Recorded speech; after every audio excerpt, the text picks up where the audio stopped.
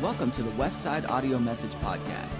We hope you enjoyed today's message, and if you're looking for more ways to connect with Westside Assembly of God, feel free to check us out at www.westsideag.org. You'll find all the information about our service times, upcoming events, and opportunities for you to plug in and get connected with Westside Assembly of God. Additionally, you'll find a complete online archive of all of the previous and current messages absolutely free of charge. We hope you are encouraged by this week's message, and thanks again for downloading the Westside Audio Message Podcast. The title of my sermon, which will be on your notes, The Age of Confusion, Illusion, Delusion, and Why You Should Have Seen This Coming. First of all, the Bible does speak very definitely about the last days. Jesus spoke about the last days. Paul spoke about the subject of the last days.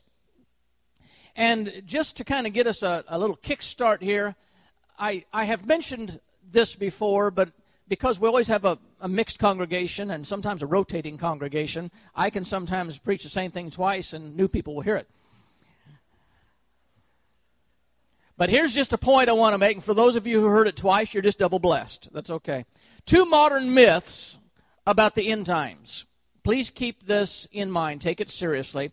The first myth that we fall for is that real common but unbiblical concept that says, doesn't the Bible say that in the last time the weather's going to be all messed up and you won't be able to tell one season from another? No. Point number 2. That earthquakes and natural disasters are going to be on the increase. It doesn't say that either. But there will be earthquakes in diverse places. And it doesn't necessarily mean, as I've often thought it would mean and wanted it to mean, that in the last days that earthquakes are just going to pick up in frequency. Now, they may. It doesn't say it will. It doesn't say they will. It doesn't say they won't. It just mentions that in the last days there will be earthquakes in diverse places. Now, the significance of that is 2 things. Number 1, that in the end times, things are not going to get any better. The earth is not going to heal itself. We're not going to finally be done with natural disasters. These things are just going to go on. And when we have bad conditions on earth in maybe economics, or governmental suppression, or wars, or on top of all that, Mother Nature hasn't calmed down. You're still going to have your earthquakes. So that's number 1, describing the last days are not going to be any better than the old days. It's just going to be a lot of problems to have to deal with. The second point of mentioning that is, with the increase of the population of the earth, any earthquake activity we're going to have is going to have a greater impact because we are covering the earth with people. Whereas perhaps there had been a time when many hurricanes, tornadoes, earthquakes, tsunamis could have happened around the world and affected less of the population. More and more people are going to be impacted by these things, so we will become more and more aware of it. And as we see these things happening, and we see the thousands of people often that are affected by that, that brings great impact on us. We grieve the loss of people. We grieve we're burdened by the expenses to cover the damages that are done, islands that are wiped out. And we feel that very intensely. These will all be a part of the end times as well. And then there's the behavior of people in the last days. People are going to react a number of different ways, according to the Bible, to the events of the last day. Now, there's going to be some people who will despair, and their hearts are just going to faint. Jesus said, men's hearts failing them for fear, for looking after those things that are coming up on the earth. And one of the wrong ways to interpret that is some have suggested heart attacks are going to be on the increase. Well, heart attacks may indeed be on the increase. Maybe we're eating ourselves into that condition. Maybe our lifestyle, maybe our inert lifestyle. But that's not what Jesus was predicting when he said men's hearts failing them, because in context it says men's hearts failing them for fear, not for cholesterol. So there's going to be something coming in the last days that it doesn't mean literally the heart It just means that the spirit of man, just giving up. And that's the implication of that. Some people in the last days, their hearts will wax cold. So it's the same kind of a heart in the previous one. It's not the physical heart that's going to get cold. It's the spirits of men, the will of people. There will be some people in the last days that will just be scoffers of the conditions. And Peter describes it as people standing up and derisively saying, "Where is the promise of his coming?" As though he hasn't come yet, therefore he's not coming, and you people were wrong all along. Some people, Jesus said, are going to endure in the end. And Paul warns us in the last days, perilous times will come. Those are shocking words. Then he gave us this descriptive list of the intensity of sin in the last days. And this is one of those passages of Scripture you should have had an opportunity to open your Bible to. He describes it this way. He says, men will be lovers of themselves, lovers of money, boasters, proud, blasphemers, disobedient to parents, unthankful, unholy, unloving, unforgiving, slanderers, without self-control, brutal, despisers of good, traitors, headstrong, haughty, lovers of pleasure rather than lovers of God, having a form of godliness but not denying its power, and from such people turn away. Now, is there anything in that list that man has never been before? We've always been those things. But once again, the point being that in the last days, you cannot anticipate, as time goes on, people are going to get better. They're not going to get better. They've always been like that, and they're still going to be like that in the last days. So if you've got the last days with corrupt people, and you've got the last days with the natural disasters that are going to happen, we're just painting a picture that it's not going to get better. It simply isn't. As a matter of fact, it will probably get worse simply because of the increase of the population. Because the more people you have, the more bad people you have. And the more bad people you have, the whole world is impacted by that. But that's not the end of it. Paul told the congregation at Thessalonica, I said he loved to speak of the end times. He said, now, brethren, concerning the coming of our Lord Jesus Christ and our gathering together to him, we ask you not to be soon shaken in mind or troubled, either by spirit or by word or by letter, as if from us, as though the day of Christ had come. He's warning them, don't think that you missed it. Let no one deceive you by any means, for that day, and that's a very specific word, a very specific expression, that day will not come unless the falling away comes first. Two things. And the man of sin is revealed, the son of perdition. We will come back to that chapter in just a little bit. But there's two things of importance there, and that is, number one, don't panic. You didn't miss it. And number two, there's a couple of things that are going to happen before that comes, and that there's going to be a falling away. That should be a big alert for us. Who falls away? Only the people that are up here.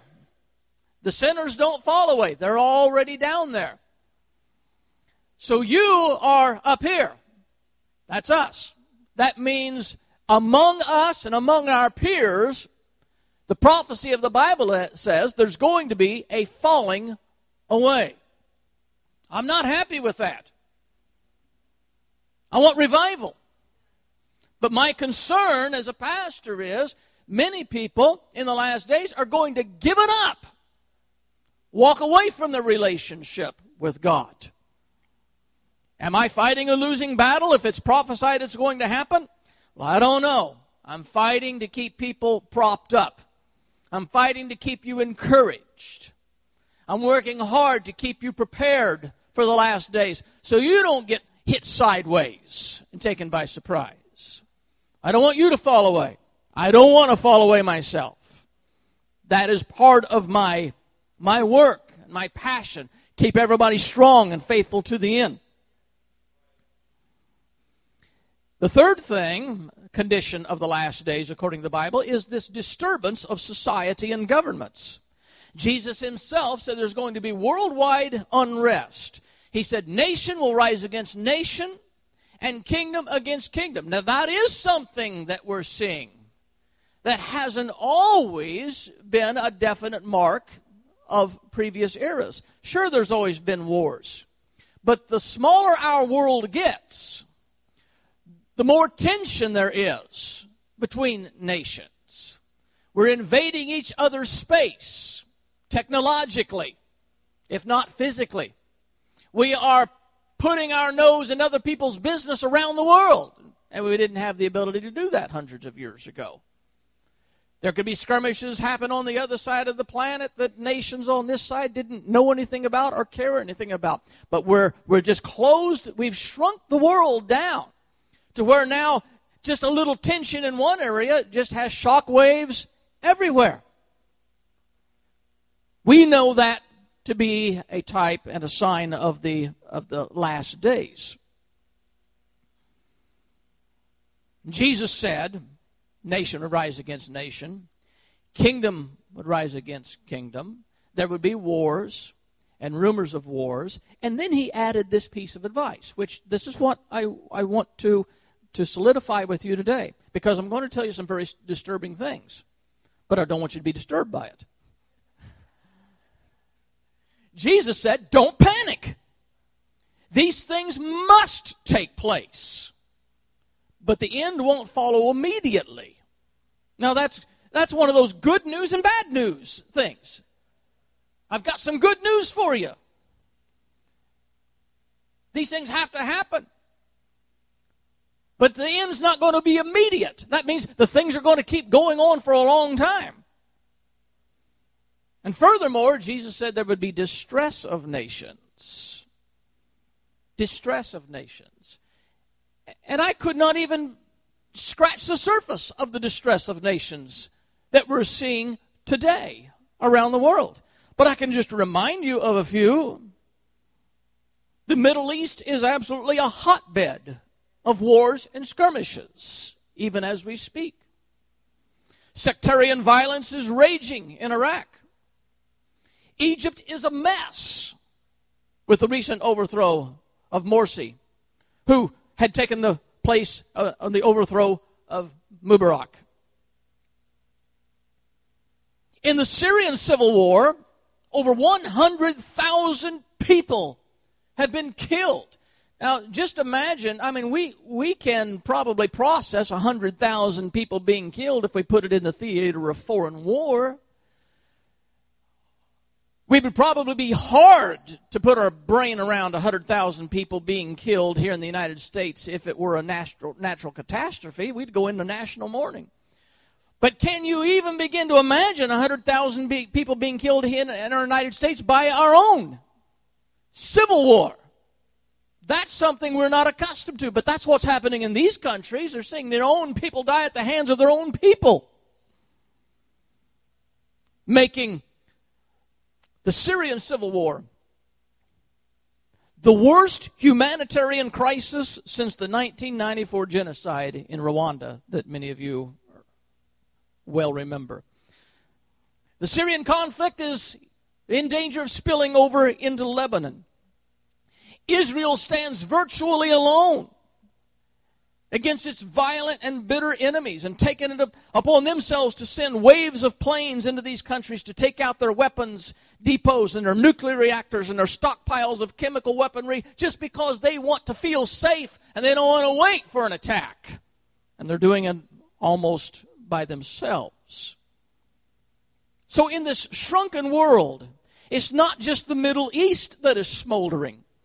Russia has positioned themselves with the Syrian regime, and thus, by doing so, placing the U.S. at opposition there. Here in our own country, I know that we all are keenly aware we're just sitting on a powder keg here.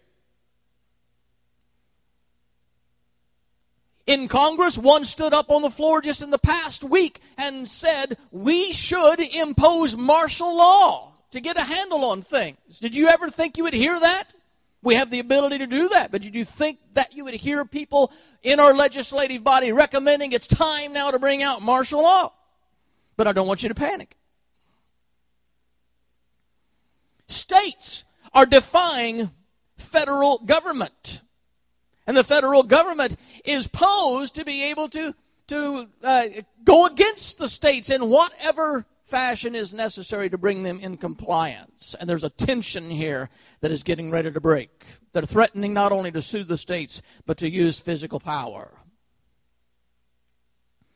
5 counties in western Maryland are right now petitioning for the right to secede and form their own state. 10 counties in northern Colorado are petitioning for the right to secede from their state. Siskiyou and Modoc counties, which bordered on the county of Shasta, where the wife and I lived for about 10 years, are now petitioning to form their own state called the state of Jefferson. There are murmurings in the upper peninsula of Michigan to secede from the state and rid themselves of the association with the conflicting politics of the metropolitan areas of Lansing and Detroit. And an even more shocking move is the leftist populace of Vermont have drafted a manifesto of the Second Vermont Republic that states, citizens, lend your names to this manifesto to join in the honorable task of rejecting the immoral, corrupt, decaying, dying, failing American empire and seeking its rapid and peaceful dissolution before it takes us all down with it. This is unrest. We have never in the history of the United States, since the days of the Civil War, seen such unrest and division in our country. But we're living in perilous times. 2,000 years ago, Jesus understood that the swelling population of our planet, coupled with this modern trend of godlessness, would throw the nations into this maddening frenzy. And that would be a condition marked by war and strife and economic collapse and total chaos. But it's not the entire picture. Another thing that concerns me is the massive deception and the confusion that will dominate the end times. We're entering that era.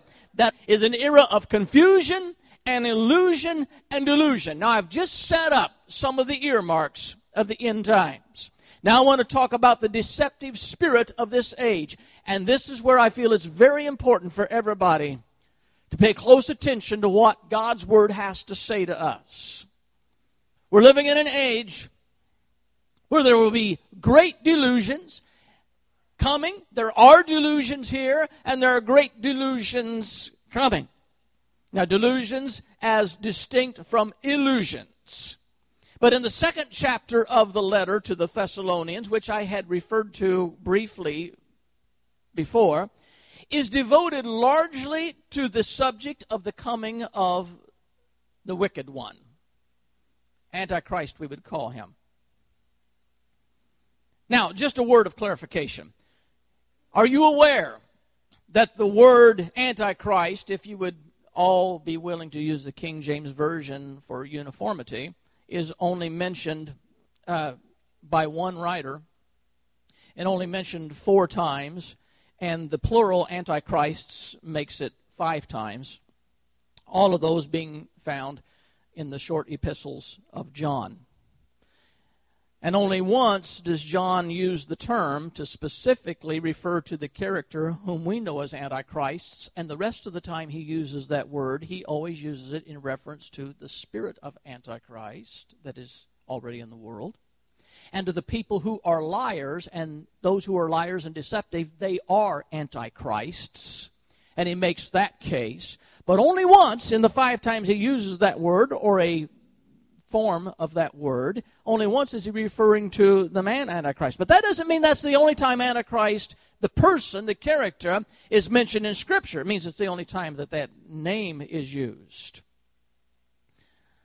Now, in Daniel, Antichrist is described as the contemptible person who will obtain his kingdom by flatteries.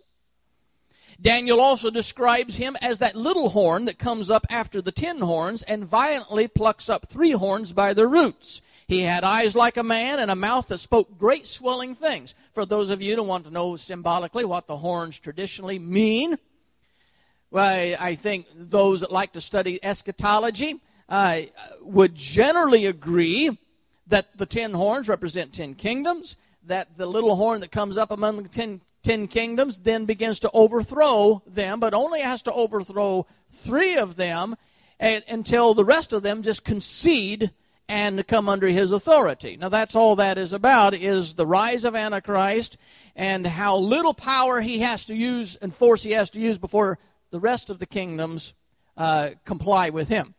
That's on a limited scale. That's just 10 kingdoms within what we would consider what used to be the Roman Empire. We would call it a revised Roman Empire today. And I don't want to get so technical here that I lose you. I don't want to lose you on this. I got to keep you connected. But just a word of explanation, that's how Daniel refers to Antichrist. Micah and Isaiah call him the Assyrian. Paul called him the man of lawlessness. He called him the son of destruction. He called him the man of sin. And in your King James Version, he called him that wicked. Now, that's kind of an awkward statement as translated in English. You would say that wicked man, that wicked person, that wicked one, but it just simply translated that wicked, capital W. That's what Paul referred to him as in the 2nd chapter of 2 Thessalonians. In Revelation, he's the beast that rises up out of the sea, and that beast makes a peace pact with Israel. He then turns on them and breaks that peace pact, takes over their temple, puts up his own image in the temple, and forces those to worship him. That's called the desolation, abomination of desolation, standing in the holy place that Jesus said was spoken of by the prophet Daniel. Revelation also gives us a shocking picture of Antichrist setting himself up to be God. So he is so taken with himself, he orders an image of himself to be placed in the temple by the Jews. He himself is deluded. That's a part of the delusion of the last days, is this very powerful man thinking himself to be greater than he really is. The great delusion that is coming. And Paul talks about the arrival and the work and the nature of this man of sin, as I take you back to 2 Thessalonians chapter 2. And he finishes his thought in this very descriptive and detailed passage on Antichrist by saying, starting in the 8th verse, "And then shall that wicked be revealed, whom the Lord shall consume with the spirit of his mouth, and shall destroy with the brightness of his coming." That is the second coming of Jesus when he comes back and puts an end to the tyrannical reign of Antichrist. Even him whose coming is after the working of Satan with all power and signs and lying wonders, and with all deceivableness of unrighteousness in them that perish, because they receive not the love of truth that they might be saved. And for this cause God shall send them, are you reading along with me? Strong delusion. I said, it is an age of strong delusion. Not only is this man deluded, but it's an age where God said, if these people are not going to listen to truth, I will send strong delusion, because that's what they're craving. They're not wanting to hear the truth. They're wanting to hear lies. I'll give them lies. They can have it. He said, God will send them strong delusion that they should believe a lie. That's why it's important we understand in the last days, what do we need to be doing? We need to be having clarity and in our perception, in our understanding, because we don't want to buy into a bunch of little lies that makes us candidate for buying into the big lies that are coming. It's very, very important we be very discriminating and very accurate in our understanding. That's why I'm calling upon you today. Be careful in what you buy into.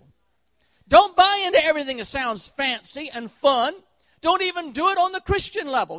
We've got some of the worst junk coming out on Christian TV by self-appointed wannabe theologians that get up and they say something and it sounds so clever, and they've packaged it in a nice little neat phrase that people go away and they start repeating it, parroting it like it's biblical truth, and it's devastation. It's theological devastation. We can't be buying into this stuff, because anybody that rehearses believing lies and falsehoods is a candidate for believing bigger lies and bigger falsehoods. We want to cut through to the truth. He says, in this cause God will send them strong delusion, that they should believe a lie, that they might all be damned who believed not the truth. But they had pleasure in unrighteousness. Now here's the important point. In the last days, people will reject the clear and simple truth, and God will send them a strong delusion. The working of error is the way that is more literally translated. If they reject the truth, they'll be given a full dose of lies that they can then feast on. Number two, the end days are going to be days of illusions. Things are not going to be quite as they seem.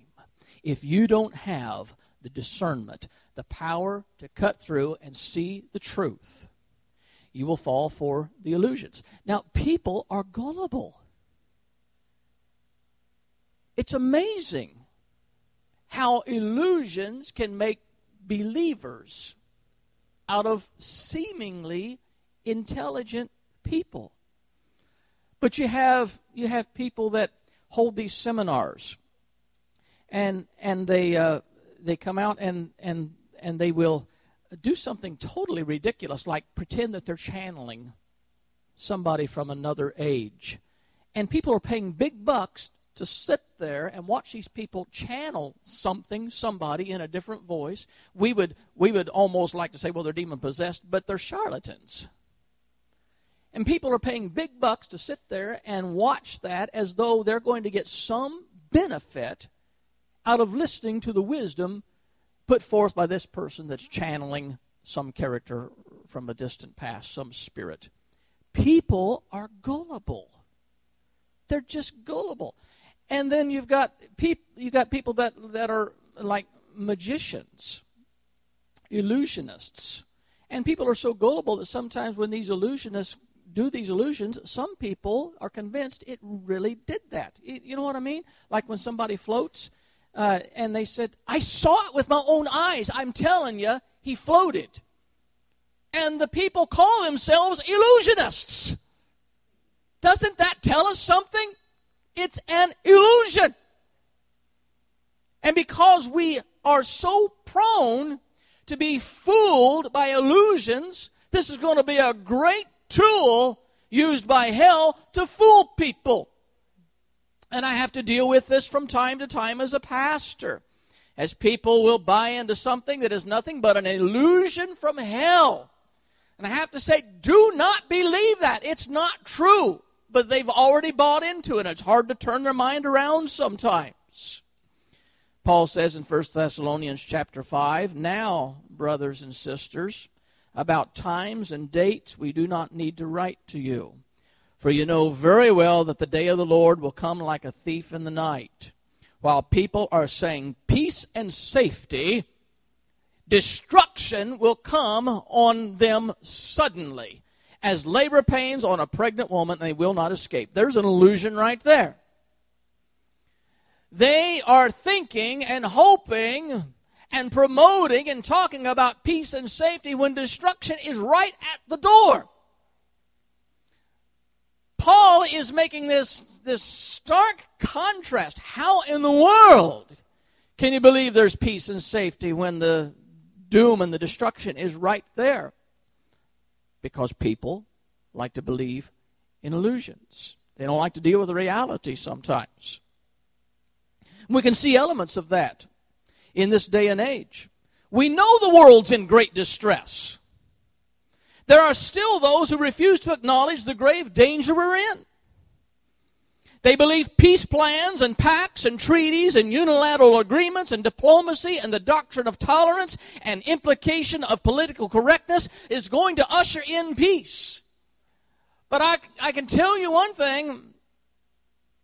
The Bible says that things are going to get worse and worse. It'll wax worse and worse. People are going to grow more evil.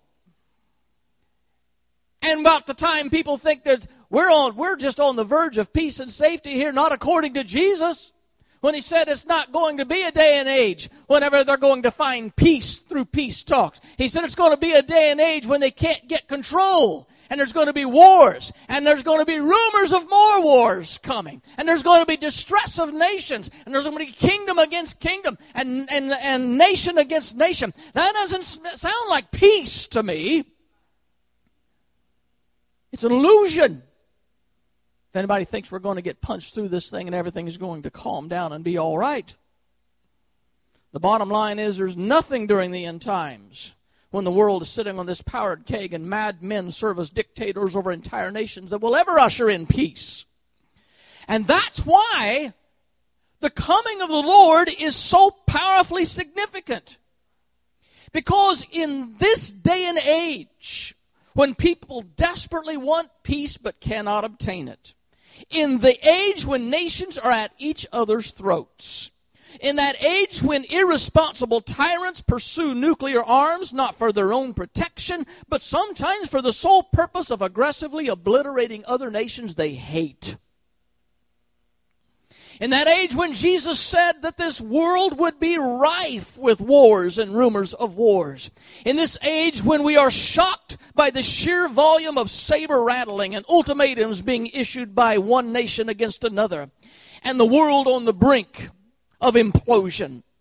During that time, during the times we're experiencing and the times that are not going to get any better, during that time is whenever Jesus makes his appearance and he takes the world that is spun out of control and grabs a hold of the reins, and people that are thinking there's going to be peace, but man can't find peace, suddenly are confronted with the reality and the truth that the King of Peace, the Prince of Peace, is now coming down and said, you tried it, you can't do it, move over, I'm taking over. And then peace is coming to the world under Jesus Christ. 1,000 years of peace where there's not going to be any wars and any violence. And anybody who opposes that, it's going to be immediate execution, because Jesus knows how to get peace. And it doesn't take 7 years for him to negotiate it. He comes and he says, I'm back. I'm taking over. And the King of Peace, the Prince of Peace, will rule from the city of peace, and there will be peace.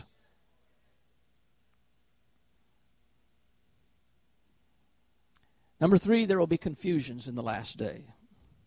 And naturally, you understand, with the aforementioned things exercised by the powers of hell in order to deceive and destroy, the delusions and the illusions, that's obviously going to leave a lot of people confused.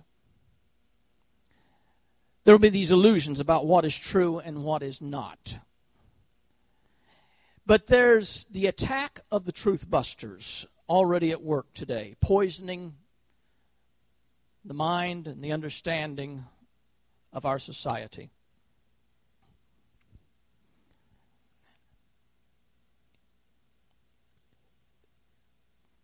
The truth busters, the enemies of truth,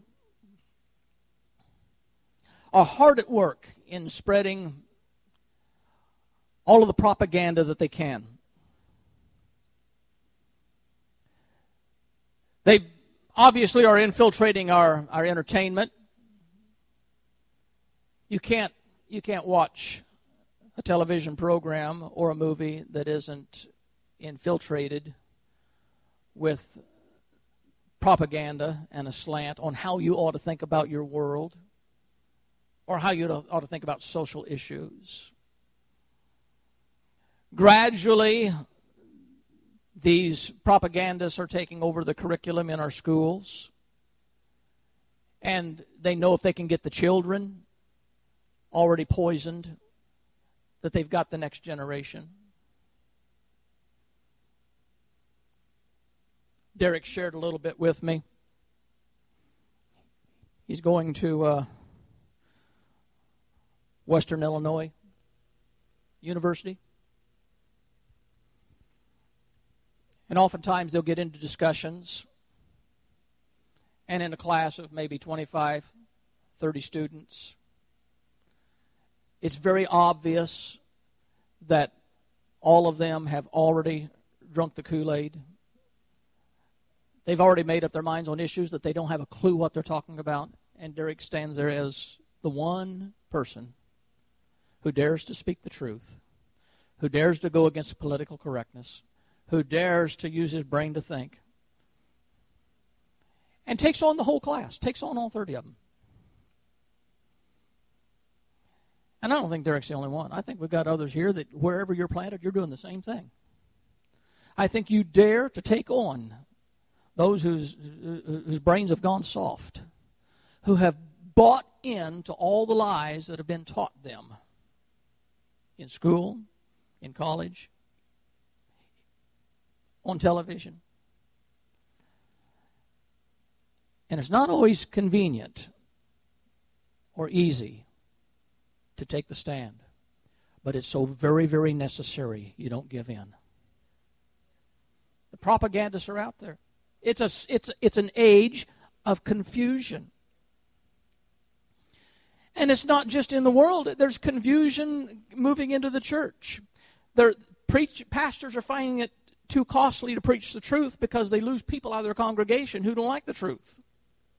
And those people hold the purse strings to the budget, and they know that.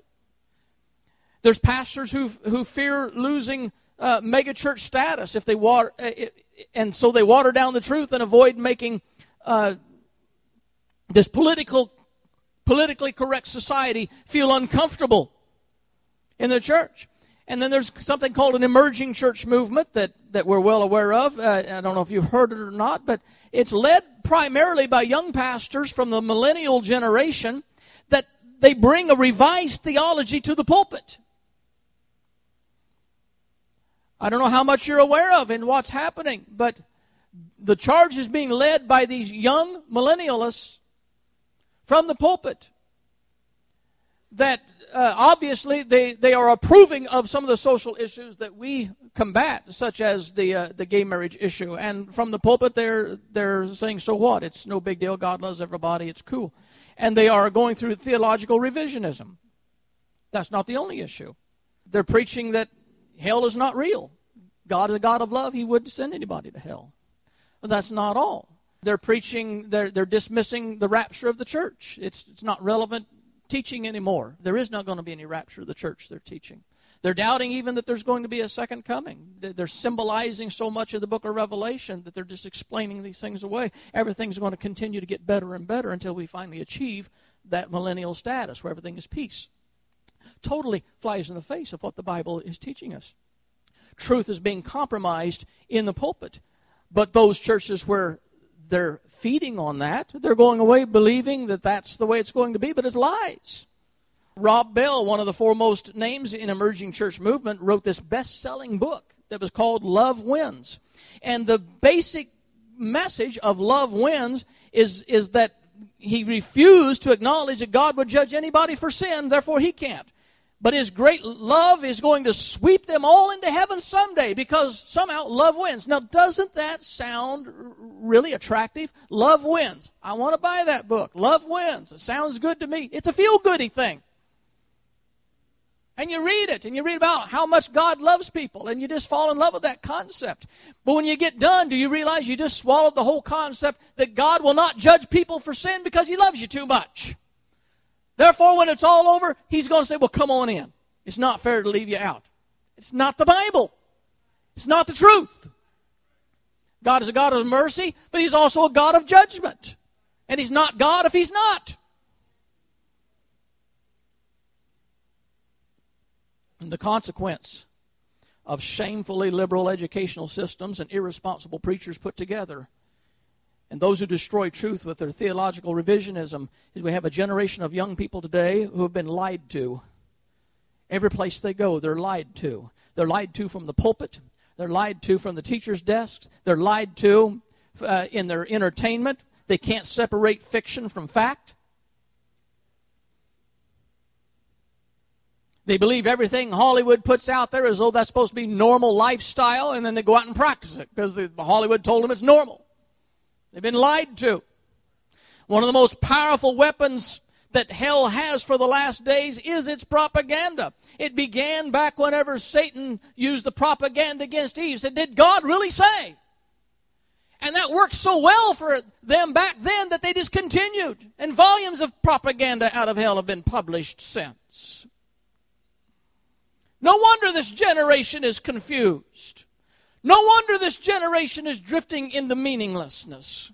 No wonder they have very little use for spiritual things from God. Their parents bought into the lies. Their friends are swallowing the lies. They're clinging to them like they're eternal truths. The world around them is equally deceived. Hollywood promotes the lies of hell with a coating of sugar and a fancy package. Madison Avenue perpetuates the lies just to sell their products. I recently read about a young woman who underwent this sex change operation so she could live her life as a man, only to discover after she did that how empty, unfulfilled, lonely, and confused she really was, and ended up in total depression and suicidal because she'd been lied to. And she believed the lie. But when she got through the other side, discovered she had been lied to. It wasn't the truth at all. They were promised a pathway to happiness and fulfillment. And this world is just trying to encourage people just to be yourself. The problem is they're so confused they don't know who they are. How can you be yourself if you don't know who you are? You don't have an identity you can ever connect with until you find your identity through Jesus Christ. This is an age of great confusion. There's great spiritual confusion. People are clamoring for bogus religions and spurning the truth, the clear, plain truth of God. There's gender confusion. No longer do people accept the hard fact that chromosomes absolutely determine your gender. It's not determined by the clothes you wear or the choice you make. It's determined by your chromosome. End of discussion. But they're confused. There's an identity confusion because the young people just don't know who they are. They're marking up and carving up their bodies in search of trying to find out who they are. There's moral confusion because they threw out the Bible. They threw out the compass. They threw away the map. And today's culture defines morality for them on a whim, and it changes every day. What was shocking and absolutely morally repugnant and reprehensible just a few years ago has quickly become chic and popular today. I just read the other day that there's a wave of movies coming out for the fall and the winter season out of Hollywood. And so many of these are movies that are focusing on could practically be called pornography. The scenes that are being included in it, the subject matter that is on it is just a wave of movies that are going there because it makes money. Because this is where the young culture has learned to find their fulfillment and their identity. And they're catering to them and telling these things are okay, but it's not biblical. And just because it's not biblical, what does that mean? It has to do with eternal life. It has to do with living for God. It has to do with peace and happiness that everybody wants so much, but they'll never find it, chasing these ghosts and these visions. It's only through God who loves you, who has a plan for you, who wants you to live the way He wants you to live because He wants you to be fulfilled and happy in Him, and you can't find it in the lies of the world. In this sick and twisted age of illusions and delusions and confusions, it's critically important that we cut through the fog and we find the truth. Born again child of God, you need discernment to separate the cheap charlatans from the preacher who speaks with biblical authority. Seeker, you need the eyes of your understanding open so you can see the truth of God's Word. Don't you be fooled by clever signs and slogans and popular myths and hell's incessant talking points. Don't you look any further than the empty tomb, because it's proof of the resurrection of Jesus Christ. Peter said, we did not follow cleverly devised fables when we told you about the coming of our Lord Jesus Christ. We were eyewitnesses of His majesty. Now that's truth. It might shock you to know that British scholar Joseph Atwill is going to hold a symposium in London on the 19th of this month. He is going to share his research with the public, in which he purports to have discovered evidence that the New Testament was written entirely by first century Roman aristocrats, and they entirely fabricated the story of Jesus just to settle people down, to give them a religion to cling to. Therefore, the entire New Testament is nothing but a fairy tale written by the aristocrats to keep the peasants happy. There was no Jesus, there was no Paul, there was no Peter, there was no disciples, there was no apostles, and and I can guarantee you, people are going to go and listen to that garbage, and they're going to go away and say, well, see there, the expert says there was no Jesus, there was no New Testament. I want to tell you something. There's a lot of people who died because they believed it was true. There was a lot of eyewitnesses who were tortured for their faith that they did not give up because they knew it was true. They didn't do that because some Roman aristocrat wrote a fairy tale. They died knowing what they believed in, and the truth was paid for by the blood of the martyrs. Total nonsense, but it's the confusion that is coming in the last days. It's very refreshing that Supreme Court Justice Antonin Scalia shared his faith very recently before a bank of reporters. And in that speech before the reporters and sharing his faith, he said he believed things like he believes the Bible, he believes heaven, he believes in hell, he believes in Satan. And one young female reporter was stunned that this Supreme Court justice was living in the Stone Age. And he looked at her and he called her out and he said to her, "You're looking at me as though I'm weird. Don't you believe in heaven and hell?" And she said, "I do not believe in heaven and hell," as though to say, I don't know anybody that does. What rock did you crawl out from under? And Scalia quickly said that her disbelief would not exempt her from going to one of those places when she dies. Your disbelief does not make hell 1 degree cooler. Your ignorance does not change the truth of God's Word. Now, Jesus said there would be distress of nations with perplexities. And the word perplexities means problems that have absolutely no solution. The last days will be marked by unsolvable complications and problems. We're in a big mess in this country. How many think we're going to get it straightened out next year? How many think 10 years from now we're going to get it straightened out? How many think about 40 or 50 years we're going to have it's going to be worse? It's an unsolvable problem. I don't care who you put in. It's an unsolvable problem. We're in a mess. We're not coming out. We're going deeper. And it's not just us. It's nations of the world that have unsolvable problems. Because Jesus said these things must happen. But don't panic.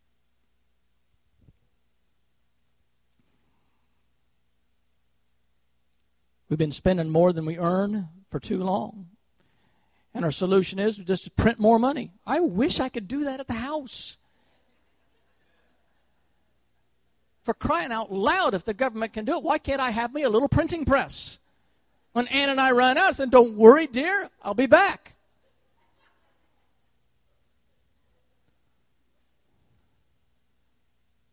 It's unsustainable. For our nation, it appears it's all over but the funeral. There are perplexities that can't be solved by human wisdom. Are you getting this? Jesus said it would come to this. He said it's going to happen, and it's here. I'm not trying to manipulate you.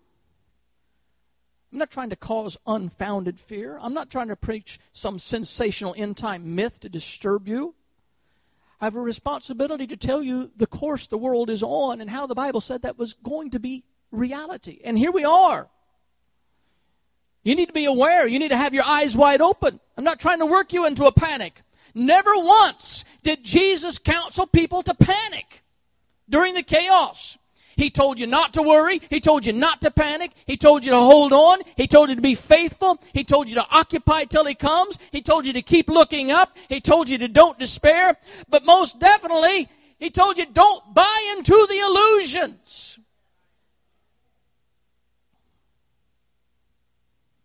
But the one redeeming truth is this: Jesus is coming back again. Young people here today, has anybody ever told you that? Do you understand, young people? Do you understand what I'm telling you? Bible-believing Christians believe Jesus is literally coming back to take over this world one of these days. Has anybody ever told you that? Do you understand that? We believe he's coming back. We're looking for him any minute. What I've done in this sermon is try to heighten your understanding. It's very near. It's very soon. He's coming back. And for all the mess we see in the world, do you give it another 200 years? For running out of resources, do you give it another 100 years? For the nations being at each other's throats and the ability to obliterate entire nations from the face of the world with their nuclear power, do you give it another 25 years? Or are you believing that somehow we're going to achieve peace? Peace and safety? There'll be no peace. Could there be some ebb and tide before we get there? Sure there could. Have the great swelling. It could subside a little bit, but its next wave it's going to be worse. You understand what I'm saying? He's coming. Jesus is coming again. And when he comes, this place is going to be his. He's not going to have to fight against armies that will challenge him and give any. The Bible says he will come, he will destroy Antichrist with the spirit of his mouth and the brightness of his coming.